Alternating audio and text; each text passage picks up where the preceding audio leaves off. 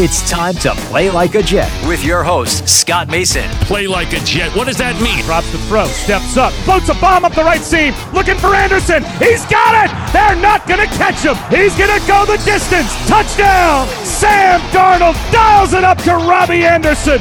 92 yards! Anderson, too much deflected, and picked off Mosley. He'll take it in. It's a pick six and a touchdown. Bell into the middle of that line, and it's a touchdown. Big return for Crowder. 85 yards. Pass thrown. There was contact with the quarterback, and it's incomplete. They got pressure on Prescott. It was Adams who came blitzing in. Hill hit immediately when he got the handoff. You know that's The Q-inator. oh my gosh. Listen, thank you. From the TOJ Digital Studios, this is Play Like a Jet. My name is Scott Mason. You can follow me on Twitter at PlayLikeAJet1, and I am joined for the Chronicles of Narnia by the resident stat nerd over at Gangrene Nation, Elite Sports New York, TurnOnTheJets.com, and of course, JetsInsider.com with the very big deal, Chris Nimbley. Mr. Michael Narnia. Michael, how's it going, sir? I'm doing pretty great. I just watched Josh Allen and the Bills blow 16-point lead. Just watched Ryan Tannehill. And, you know, he's the quarterback getting the credit, but that offensive line, Derrick Henry, and that Tennessee defense going into Foxborough and, you know, maybe ending that Patriots dynasty and opening the window for the rest of this, three other teams in this division who have been hopeless for so long. So, yeah, it was a really good Saturday night. And on top of that, Michael, the games were really good. They were entertaining and interesting the entire way. Even the Titans, where it wasn't a lot of scoring, you were on the edge of your seat biting your nails the whole way, and it came down to the wire. So you can't ask for much more. That's what you want in playoff games. Although, if the Jets are in, I suppose you would prefer that they just blow somebody out. But unfortunately, they're not in the playoffs this year, and they haven't been in the playoffs since January of 2011. We're hoping that changes soon. And if it's going to change, a big part of that is going to be because the offensive line gets fixed. Because without that, Michael, we can forget about this team going anywhere anytime soon. You took an extensive look at this offensive line, and did you see some ugly stuff? Yeah, so I put together a list and just basically combined a bunch of the advanced offensive line metrics that are out there. And of course, you can't evaluate offensive line play on numbers alone. You can't evaluate, any part of football with numbers alone. It's a sport where it's very hard to truly encapsulate performance with numbers. And we were talking about this before we started recording. This isn't baseball. In baseball, pretty much every action that happens on the field can be tracked with numbers. Fielding is something that we're still kind of catching up with, but even there, we're getting a lot better at tracking that.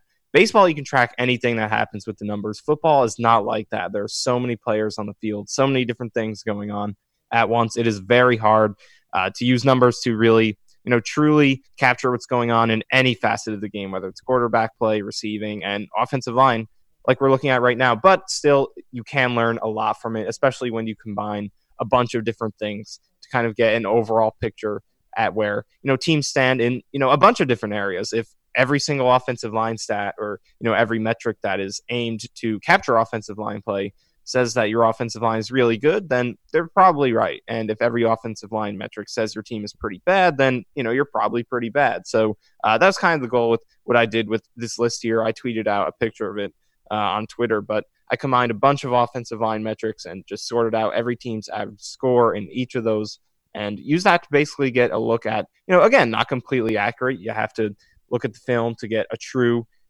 measurement of these teams, and to rank them all from looking at the film would take extensive film study, which only a few people are truly capable of. But this still is a pretty interesting way to sort out every offensive line in the league, but particularly from a Jets perspective where, obviously I'm a Jets fan, so that was the main reason of doing this, to see where the Jets stack up. And ultimately the results did match up with what we saw on the field throughout the season. So the metrics that I used combined pressure rate allowed, average time to throw for the quarterback. In the passing game, these are the metrics. So pressure rate allowed, average time to throw, Pro Football Focus's pass block grade, adjusted sack percentage allowed, which is from Football Outsiders, that adjusts for quality of opponent.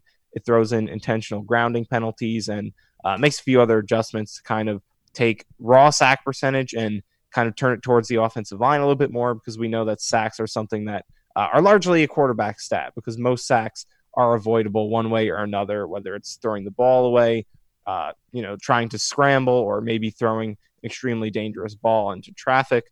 Most sacks are avoidable, so it's largely a stat that is really as much on the quarterback as the offensive line. So adjusted sack percentage does a lot of work to kind of make it more accurate in terms of evaluating the offensive line independent of the quarterback. So in addition to that, that is combined with Pro Football Focus tracks each sack and pins it on either the offensive line or the quarterback. So sack percentage adjusted for only sacks that were tagged on the offensive line rather than the quarterback. So those two sack rates combined together. And also in the run game, we went with yards before contact per attempt, Pro Football Focus's run block grades, and Football Outsiders adjusted line yards per carry, which adjusts rushing yardage for offensive line responsibility. So they get more.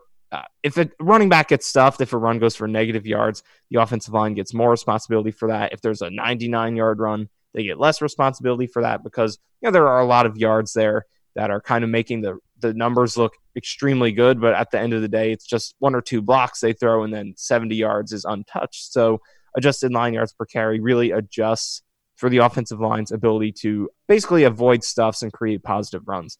So those are all the metrics that were used in this. In each ranking, the team with the best score got a 10, team with the worst score got a 0, and every other team was scored relative to those 2 points. So the Jets check in at 31st with an average score of 2.64. They're ahead of the Miami Dolphins, who had a terrible 0.64 score. They were last in everything except sack rate, which, again, is mostly because of Ryan Fitzpatrick's ability to get rid of the ball, because that offensive line is terrible, but he is a gunslinger who does not take a lot of sacks. But the Dolphins do finish in last place here. They were tanking. They traded Tunzel, arguably the best left tackle in the league, if not one of them. So the Dolphins come in last. Jets come in right ahead of them. But the difference between the Jets and the 30th ranked team, which is the Bengals, who scored at 3.76, the difference between them is 1.12. That's the same as the difference between Cincinnati and the 23rd ranked team. So that's how far behind the rest of the league the Jets scored in this metric. They checked in well below average in every single category. They were 31st in both the pass game and the run game, but the run game was worse. They got a 1.9 score. In the run game, they scored very poor in all three run categories. Their yards before contact was third worst. Le'Veon Bell, among qualified running backs, had the worst yards before contact rate, but the Jets do slightly check in above the Jaguars and Dolphins overall. In run block grade, they were third worst. In adjusted line yards per carry, they were second worst. So run game across the board, very bad there. And in pass protection, in terms of their pressure percentage and time to throw, I combine those two things together because there's a relationship between, if you have a lower pressure rate, generally it's because you're getting the ball out quicker. And if you're, if you have a lot of time to throw, then you're probably getting pressured more often. Those two things go hand in hand. So those two things were combined. And the Jets gave up the highest pressure rate in the league by far, but that was because Darnold did have a little bit more time to throw, kind of on the upper end there, which again is mostly a testament to his mobility, just kind of going to show the role quarterbacks play in these numbers and why you can't just use them to evaluate the offensive line independent of the quarterback. But in this category, pressure rate and time to throw, the Jets were fifth worst here in terms of Pro Football Focus pass block grade. They were fourth worst, and in their sack percentage, combination of adjusted sack percentage and sack percentage, only blamed on the offensive line. In that category, they were second worst. So really across the board here, the Jets are very close to the bottom in every single category. And most teams in the league have that one category that kind of saves them, lifts them up a little bit from the basement. The Jets don't have that. Every single stat says that they were terrible, and that's why they check in here, better than a team that was openly trying to lose this season and traded their best offensive lineman, ahead of them, but very far behind every other team in the league. So I think from a Jets perspective, this definitely goes to show how awful this unit was this season, how it's very hard to evaluate Sam Darnold, Le'Veon Bell without taking into context how bad this unit was for them this year, because, quite simply, you combine everything together and it goes to show you that their level of performance this season was well behind what any other team in the league, besides Miami Dolphins, was getting this year. So These two guys really were dealt the worst hand possible. And in Darnold's case, it's just incredible that,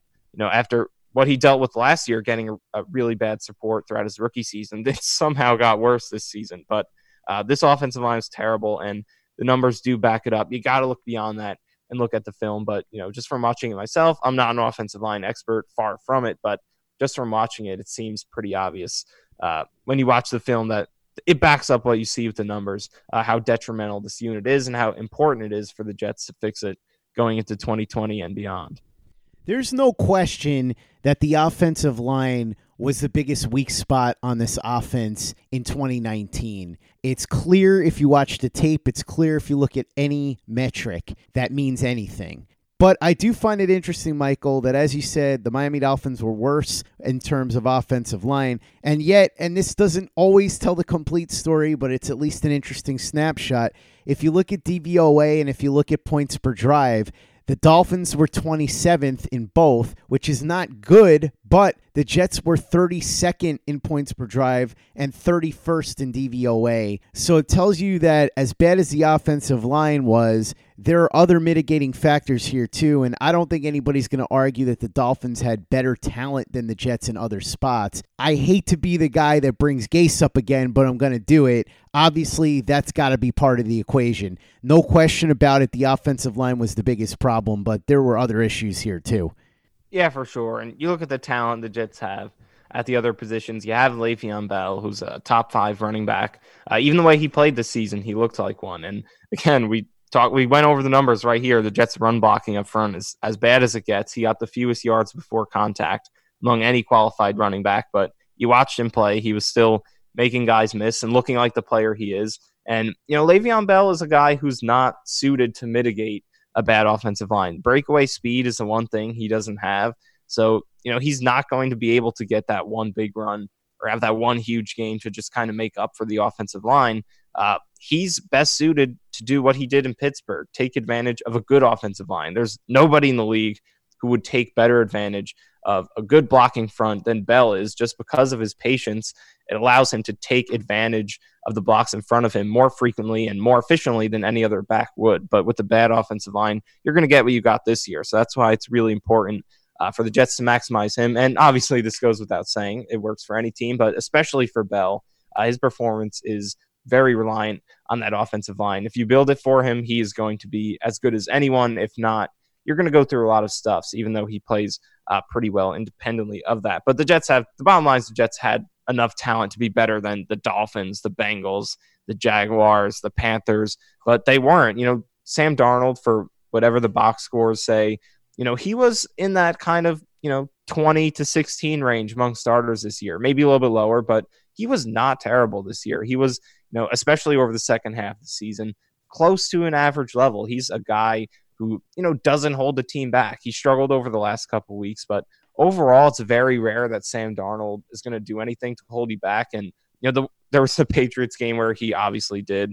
But outside of that, and even you go back to last season, there weren't a whole lot of games where the Jets, maybe the Steelers game and the Bills game to finish this year, but those might be the only 2 games where the Jets won in spite of Sam Darnold because of how well the defense played in those games. But, he's a guy who, if the circumstances are going well, kind of similar to Bell, if things are going well, he'll take better advantage of it than most other players can, just because of, what he can do with his accuracy and touch and just ability to get on the move. If you give him time, there aren't as many guys who can do as much with the play as he can. And, the numbers back that up. The differences between, his record when he takes a ton of pressure, when he doesn't, is starkly different, more than most other quarterbacks. His numbers under pressure versus when kept clean, very stark difference there as well.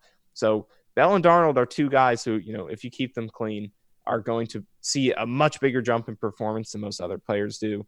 But really the overall point with Gase is that the Jets, had an offense that is, has enough talent to be better than a lot of the teams. They were not better than this season in terms of their production. And, they did take a huge hit with that 3-game stretch Darnold missed. They were absolutely horrible in those 3 games with Luke Falk at quarterback. So that definitely hurt them. The 3 games, one started by Simeon, but Falk played most of the games. But in those 3 games, they scored, I believe, 10 points on offense in those 3 games. So that did really destroy the season numbers. But even if you take those 3 games out, they were a bottom 3, bottom 5 offense throughout the games that Darnold played. They had a few games where they went single digits with Darnold on the field. The opening game against the Bills, the game against the Bengals, the game against the Patriots on Monday Night Football, obviously. Then they only scored 29 points over the last 2 games, although those were 2 good defenses, but the Bills were resting their starters. But overall, you definitely have to. The Jets are good enough to not be last in the league in pretty much every offensive category. Like I said, they're definitely talented enough to be better than the Panthers, the Jaguars, the Bengals, the Dolphins, or even had a better offense. And the Dolphins, too, they got off to a ridiculously terrible start, but they were able to do good enough to kind of come out of the basement. So, it definitely is an indictment on Gase. And, there were things throughout the season, like the Bengals game, where they didn't run outside against a team that has been terrible defending the run outside all season. And right after that game, teams started running outside in the Bengals and having success doing it. So there's stuff like that all season where he's just, not playing to the strengths of his players, not playing to the weaknesses of the opponent, just kind of forcing things that weren't working. And so it just goes to show that, Gase definitely had a negative impact on this offense, and he's been doing it in Miami. He did it in Miami the first 3 years. So, definitely some blame to him. But, of course, the offensive line is something that's got to be a lot better for him for the entire team to be better going forward. Play like a Jet. Play like a Jet. I thought you brought up an interesting point with Le'Veon Bell. I think there are some that believe that Le'Veon Bell can only be good behind an elite offensive line. I don't think that's true. I think if you give him at least a decent run-blocking offensive line, he can do some things. It's just when you give him a terrible line, as you said, he doesn't have breakaway speed, and he needs time for things to develop so that he can be patient and do his thing. It's kind of the Curtis Martin way, where he would see holes, and then he would figure out which ones to navigate through. He hasn't been able to do that with the Jets because they can't hold their blocks. And I do think that Joe Thomas had a great point, too, in terms of saying that the run blocking tells you a lot more than the pass blocking in a lot of ways, because if you look at just what you saw in these playoff games, in addition to what we were just talking about with Le'Veon Bell, look at Derrick Henry running behind the Tennessee offensive line. Now, I'm not taking anything away from Derrick Henry, but that offensive line was opening up holes for him, and it helped him out enormously. Now, if you look at the Texans, and you and I were talking about this, as great as Deshaun Watson is, he'll make you pull your hair out because he threw 25 passes and took 7 sacks.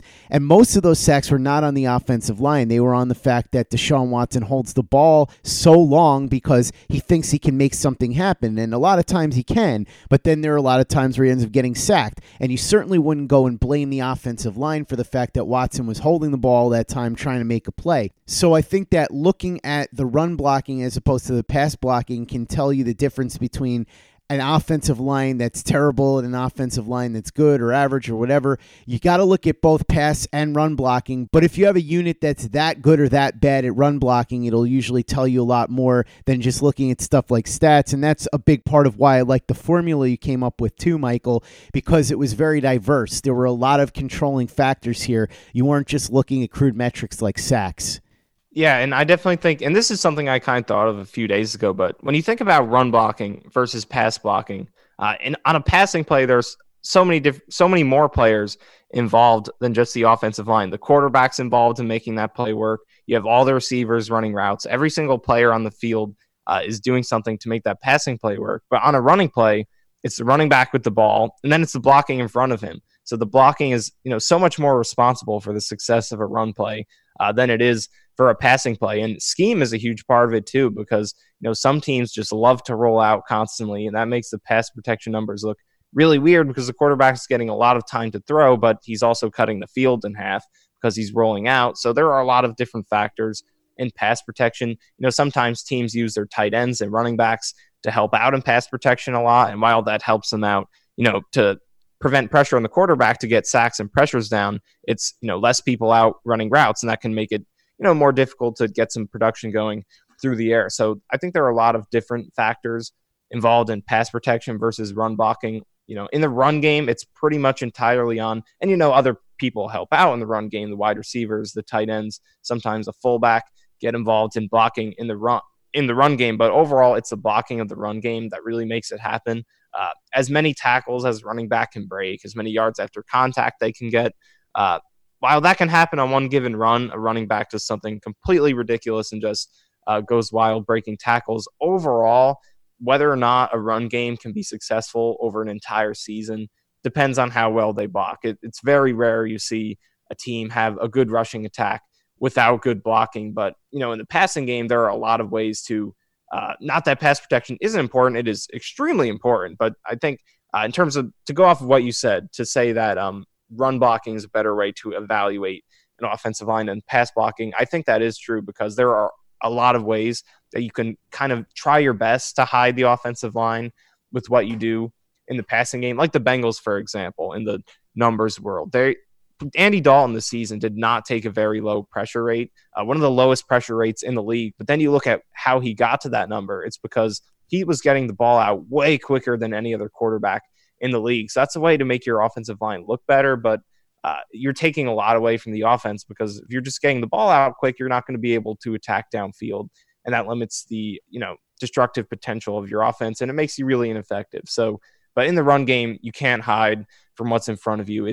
You could try end arounds, you could try options, stuff like that. You can try pitching the ball outside. There are a lot of ways to be creative in the run game, but ultimately you're not going to be able to hide from the blocking. So I think that is a very good way to kind of, I think it is true to say that, the run game is a better way to evaluate the offensive line than pass protection is. And in terms of the Jets here, their run blocking score, even though they were 31st in both the passing game and the run game, their rushing numbers were far worse than their passing numbers were. And that definitely goes with what you watched this year. The Jets had some decent moments in pass protection. Kelvin Beachum had a good stretch in the middle of the season there. I think Chuma Edoga started off good, Alex Lewis. So they had some good stretches in pass protection, but there really was not a single game where you could say, wow, the Jets are creating a lot of holes for Bell today. That really did not happen.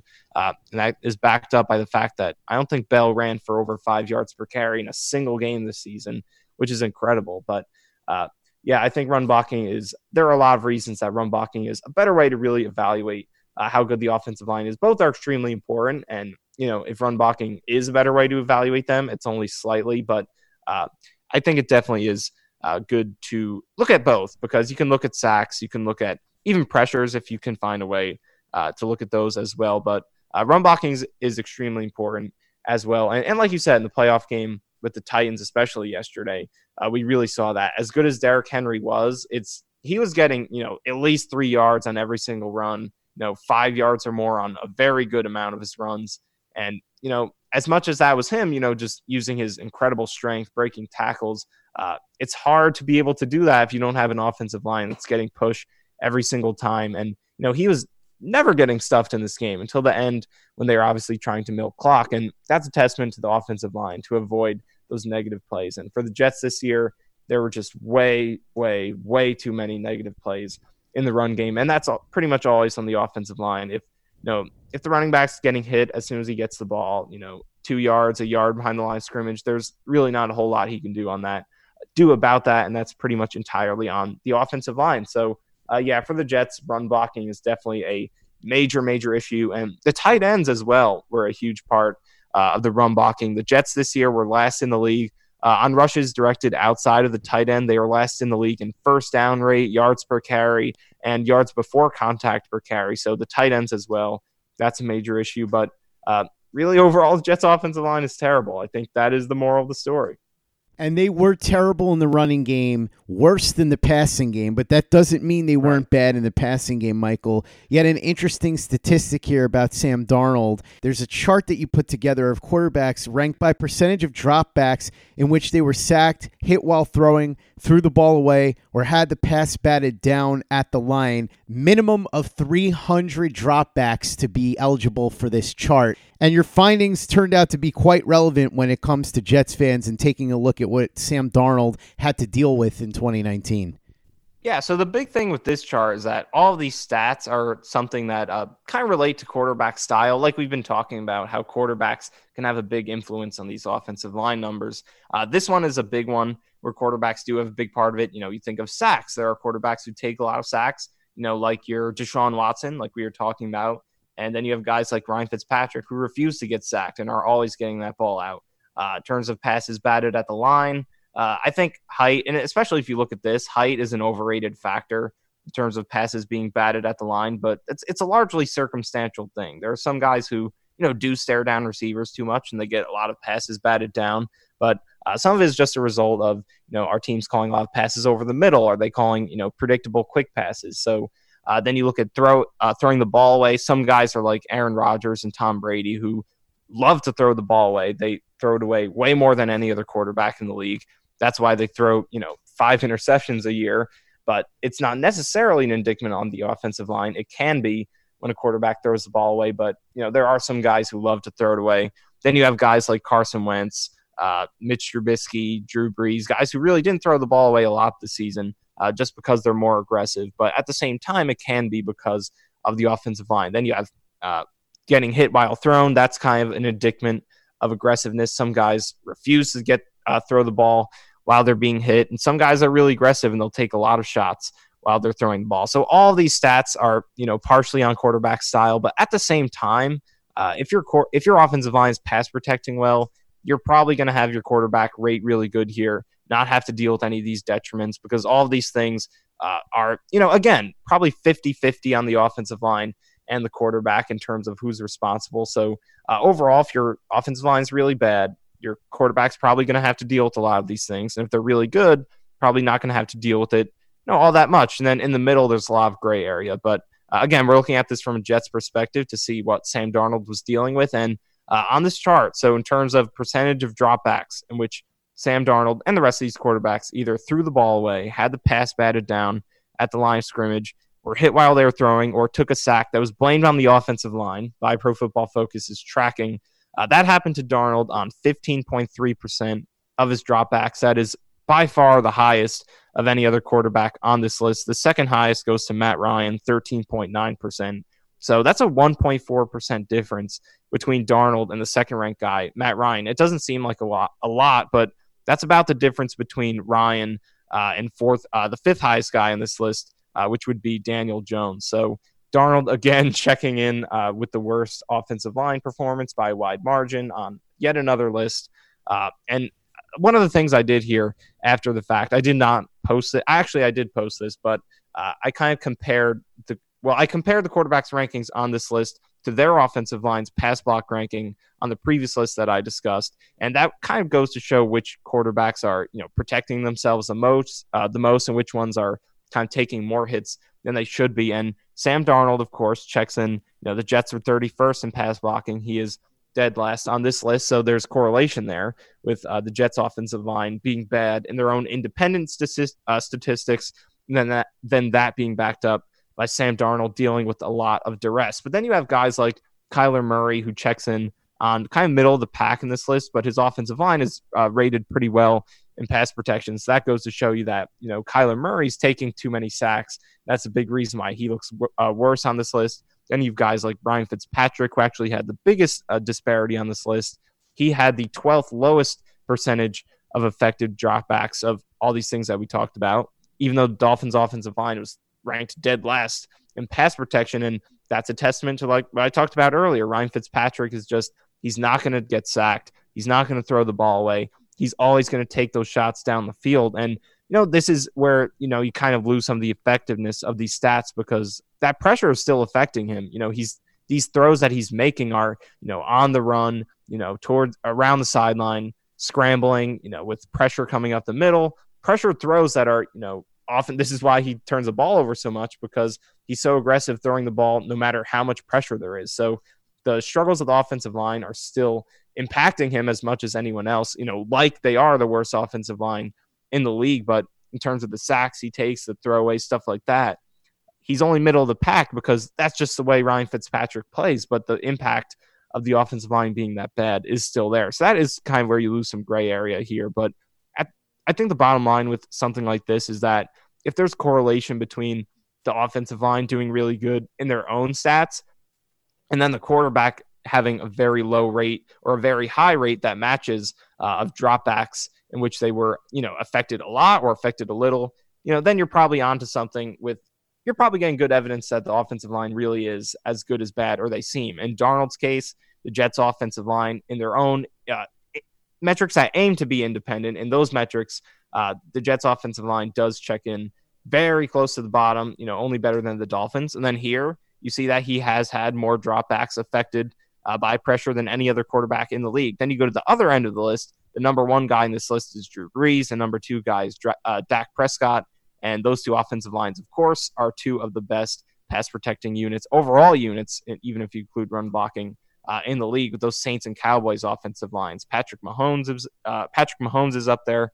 Derek Carr is up there. So when you see that, Lamar Jackson as well. So when you see that correlation between an offensive line that's poor in its own metrics and then a quarterback who also takes a lot of heat that matches up with the ranking of the offensive line, then you're probably, when you get that correlation, there's a good chance that, yes, the offensive line is as good as they appear to be. Yes, the offensive line is as bad as they appear to be. And in Sam Darnold's case, just as the Jets offensive line is far behind every other team besides the Dolphins, in this case, he was having way more of his dropbacks affected than any other quarterback in the league. So really the fact that it's so consistent with the Jets offensive line and, Sam Darnold in particular, having to deal, and Le'Veon Bell as well with his yards before contact, the consistency with which the Jets are so bad in all of these offensive line related metrics. And then there's that correlation there, with the Le'Veon Bell and Sam Darnold having to deal with so many detriments, and that correlating with the fact that the offensive line is bad in metrics that, are independent of, the quarterback, the running back, stuff like that. The fact that there's that much correlation, the Jets are this bad in this many areas, and it always measures up. There isn't like something in there that kind of shows that, the quarterback is making the offensive line look worse than they are. Like, for example, I mentioned Kyler Murray before. He was blamed for a crazy high amount I think he's blamed for 23 sacks this year, which led the league. That's an incredible amount. Darnold was blamed for only 4. So there isn't something like that where it's like, okay, the quarterback's taking too many sacks. That makes the line look worse. In Rodgers and Brady's case, they throw the ball away at a much higher rate than anyone else in the league. That can make the offensive line look worse in this metric.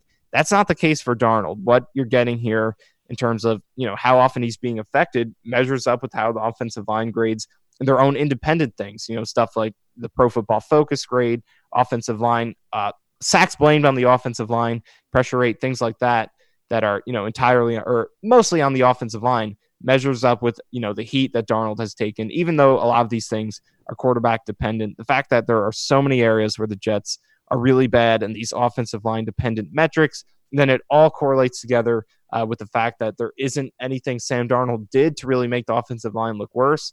Goes to show you how awful this unit was. And also I did put together a list that kind of shows and I did not post this one on Twitter. I potentially will get to that over the next few days, but Darnold was on 6% of his dropbacks. So this chart puts together sacks blamed on the offensive line compared to overall dropbacks for each quarterback. Darnold took a sack that was blamed on the offensive line on 6% of his dropbacks. That was third highest among qualified quarterbacks. Only Ryan Tannehill and Kyle Allen were higher, and most of his sacks, 12% of the sacks that Darnold took were blamed on the offensive line.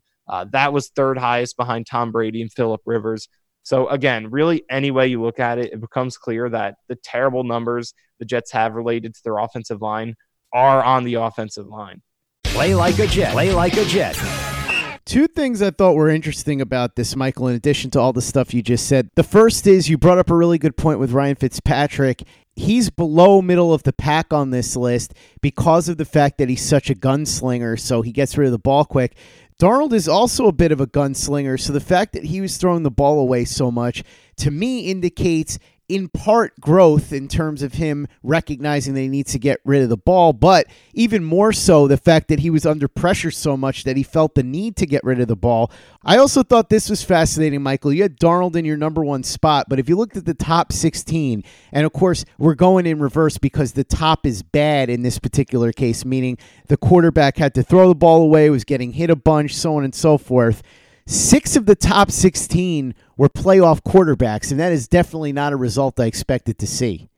Yeah, and I think it's definitely a testament to those quarterbacks and, the season that they had, especially Russell Wilson. I think his offensive line in pass protection was very poor throughout the season, and it's definitely when he was an MVP candidate early on, that was a big part of it. Obviously, he dropped off towards the end of the season because he, individually kind of dropped off a little bit. The Seahawks lost some games, but that's a big part of why he was an MVP candidate early on and will probably finish second in the voting to Lamar Jackson. But really, I think that goes to show if a quarterback is playing well independent of those things, it is a really good indictment on what they did independent of that offensive line. So, and also, to go off your point with Ryan Fitzpatrick and the fact that he's a gunslinger, there were a couple other quarterbacks that finished pretty high in terms of their differential, where they ranked how often they were getting affected, hit, throwing the ball away, stuff like that, versus their offensive line's pass blocking rank. Matthew Stafford had a huge differential. He had the 5th lowest rate in this list, but the Lions were 21st in pass blocking on the list I put together. So Matthew Stafford is known as a guy who definitely likes to take chances down the field. So that lines up. Phillip Rivers had a pretty big differential. Deshaun Watson as well. Even though Watson takes a lot of sacks, the reason he's not that high in this list is because he doesn't throw the ball away that often either. So his aggressiveness definitely helped him out in this list. And then you have the guys who, on the other end, that made themselves look a lot worse. You have Daniel Jones, who took a lot of sacks. Then I mentioned Tom Brady and Aaron Rodgers. Those guys throw the ball away a lot. So, it definitely goes to show there's a lot of different ways to interpret these numbers. There's a lot of things that go into it. Part of it can be blamed on the offensive line, but quarterback style is a big part of what goes into it as well. And just to go back to, the offensive line, separating the sacks that the offensive line was blamed as responsible for over the quarterback. So Darnold was blamed for only 4 of the 33 sacks that he took. That's a 12% rate. The only guys with a lower rate were Phillip Rivers, Tom Brady, and Jared Goff. Those 3 guys each were blamed for a lower percentage of their sacks. So, yeah, really across the board, no matter how you look at it, it's really clear that all these bad numbers, how often Darnold was pressured, how often he was sacked, how many times he had to throw the ball away, it's really clear that the offensive line is the reason for those numbers, because there's a lot of context that needs to be involved here, and some offensive lines. And like we talked about Deshaun Watson earlier, he took 7 sacks yesterday on 25 passes. That would lead you to believe that, the offensive line was brutal. And, they did have some snaps where, some guys up front got beat and he took a lot of pressure and he had to make up for it. But they were not 7 sacks on 25 passes bad. There were a few sacks that Watson took that really frustrate you, especially I think there was one that kind of took them out field goal range and put them into a long 4th down situation when they could have gone for it. So that's definitely just goes to show that quarterback style, just the way that they play the game, can really affect these numbers that kind of reflect on the offensive line and can be in a wrong way that really make them look worse or sometimes better. In the case of Ryan Fitzpatrick, a gunslinger who's not going to let the offensive line take blame for sacks, hits, things like that. Quarterback style plays a huge part in these numbers, but in the case of Sam Darnold, and to go off the point you said earlier, the fact Sam Darnold threw the ball away on 6% of his dropbacks this season, that was 3rd highest behind Brady and Rodgers. And, when you watch the Jets this season, there are so many plays where, Sam Darnold's rolling out and he throws a ball that gets intercepted, or not always intercepted, but there are times where, so many times where you just watch and you say, like, why isn't he throwing that ball away? He's got to throw that ball away there. We know Sam Darnold is a gunslinger and he wants to take shots down the field, and he should be throwing the ball away more. There are situations where he's taking chances where he really shouldn't be. So when you watch the game, he's not throwing the ball away because, that's just the way he plays. That's not how he plays. He wants to take shots down the field. So the fact that he has the 3rd highest throwaway rate in the league behind 2 veteran quarterbacks who love to throw the ball away, that goes to show that that's on the offensive line, because as fans who watch every single game, we know how Sam Darnold plays. He's very aggressive. He does not want to give up on a play, kind of in that Deshaun Watson mold. He's not a guy who takes a lot of sacks and really dances around a whole lot, but Sam Darnold is a guy who does not really want to give up on the play. He's a gunslinger, and we know that. We don't see a lot of times he throws the ball away too early. That's not something we very rarely blame him for. So the fact that he's the 3rd highest throwaway rate in the league goes to show that that's a huge indictment on the offensive line. That's Sam Darnold throwing the ball away because he has to, because nobody's open, because he's pressured and he has to get the ball out, or he's going to take a sack that's going to kill the drive. So again, it just goes with the entire theme of everything we talked about today, is really that all these numbers are terrible. Sam Darnold, Le'Veon Bell had to deal some terrible circumstances. Context is important when looking at these numbers. Sometimes the quarterback or even the running back can be to blame for these numbers that reflect on the offensive line. But in the case of the Jets in 2019, especially with Darnold, These numbers are on the offensive line. When you throw all of that context in there, what we know about Darnold, what he did in terms of how many sacks were blamed on him, and again, just like what we know about how he plays the game, what we've seen from him watching every game on film this year, the correlation between the Jets' bad pass protection stats, overall offensive line stats, independent of these things. The correlation is very strong that, Sam Darnold, Le'Veon Bell dealt with terrible circumstances, and yes, it is because of the offensive line. And let's just hope that offensive line gets fixed at least to around the league average level in 2020, because if it doesn't, we're probably going to see a lot more of the same, unfortunately. Michael, thanks for coming on. As always, a blast doing the Chronicles. Looking forward to next week and many weeks in the future, because pretty soon we're going to be unveiling the Sam Darnold project that you've been working on. There's so much material there, and I really can't wait to delve into it with you, because looking at Sam Darnold right now is one of the things that I think Jets fans should be putting a priority on, because we want to see where he went right, where he went wrong, what he needs to fix going into 2020, because as we know, in addition to the offensive line, Sam Darnold's progression in 2020 is going to be a major factor in whether or not the Jets are successful. So we will start unveiling that over the next couple of weeks. Can't wait to do it. Michael, for everybody that wants to read your work, I know you write in about 600 different places. How can they find it, and what are you working on right now? Yeah, I'm really excited to do the Darnold series, because for everything we said about the offensive line, there are things he does need to improve. There are mistakes he made that were not the fault of the offensive line at all. There are bad games he had where, most of his mistakes were his own fault. So there are a lot of things he can improve. I do think that he was close to a league average quarterback, somewhere in that, 3 out of 8 tier, maybe in that 16 to 20 range this season. And, the numbers that we're going to go over that series kind of support that notion that he was a lot better than the stats make him look this season. And when you really delve in and look at his film, take into context everything he had to deal with, that he did a pretty decent job this season and still has a ton of potential to be excited about going forward. Is a guy who can be an elite quarterback if the Jets give him like you said, a competent offensive line, at least competent going forward, because what he dealt with last season was extremely, extremely detrimental, more so than any other quarterback in the league, basically any way you look at it. So really excited to get into that. And I'll be tweeting out anything I work on all these different sites on Twitter. So if there's anything good, I'll definitely be tweeting it out. And very excited over the next few weeks to go over this Darnold series. This is something I've been working on for a while, and I think it definitely gives a lot of context to Sam Darnold that I don't think is being that I think a lot of people are not really giving him anywhere else. Taking into account everything he's had to deal with, just really going into each and every game and evaluating how well he played, regardless of how many touchdowns he threw, what his completion percentage was, how many interceptions he threw, all those box score numbers, just kind of throwing those out the window and just taking a look at how well he performed each and every game, what he did well, what he didn't. And again, just putting into context, putting everything into context, and really learning about how well he truly played this season, where he can get better, what he can improve going into 2020. Go ahead and follow Michael on Twitter. Read his work all over the web. If you haven't had a chance to give us a 5-star review on iTunes yet, if you could do that for us, we'd really appreciate it. It doesn't take much time. It doesn't cost any money, but it's enormously helpful. So if you could go ahead and do that, we'd be grateful. And for the latest and greatest in New York Jets podcasts, you know where to go. That's Turn on the Jets Digital and turnonthejets.com.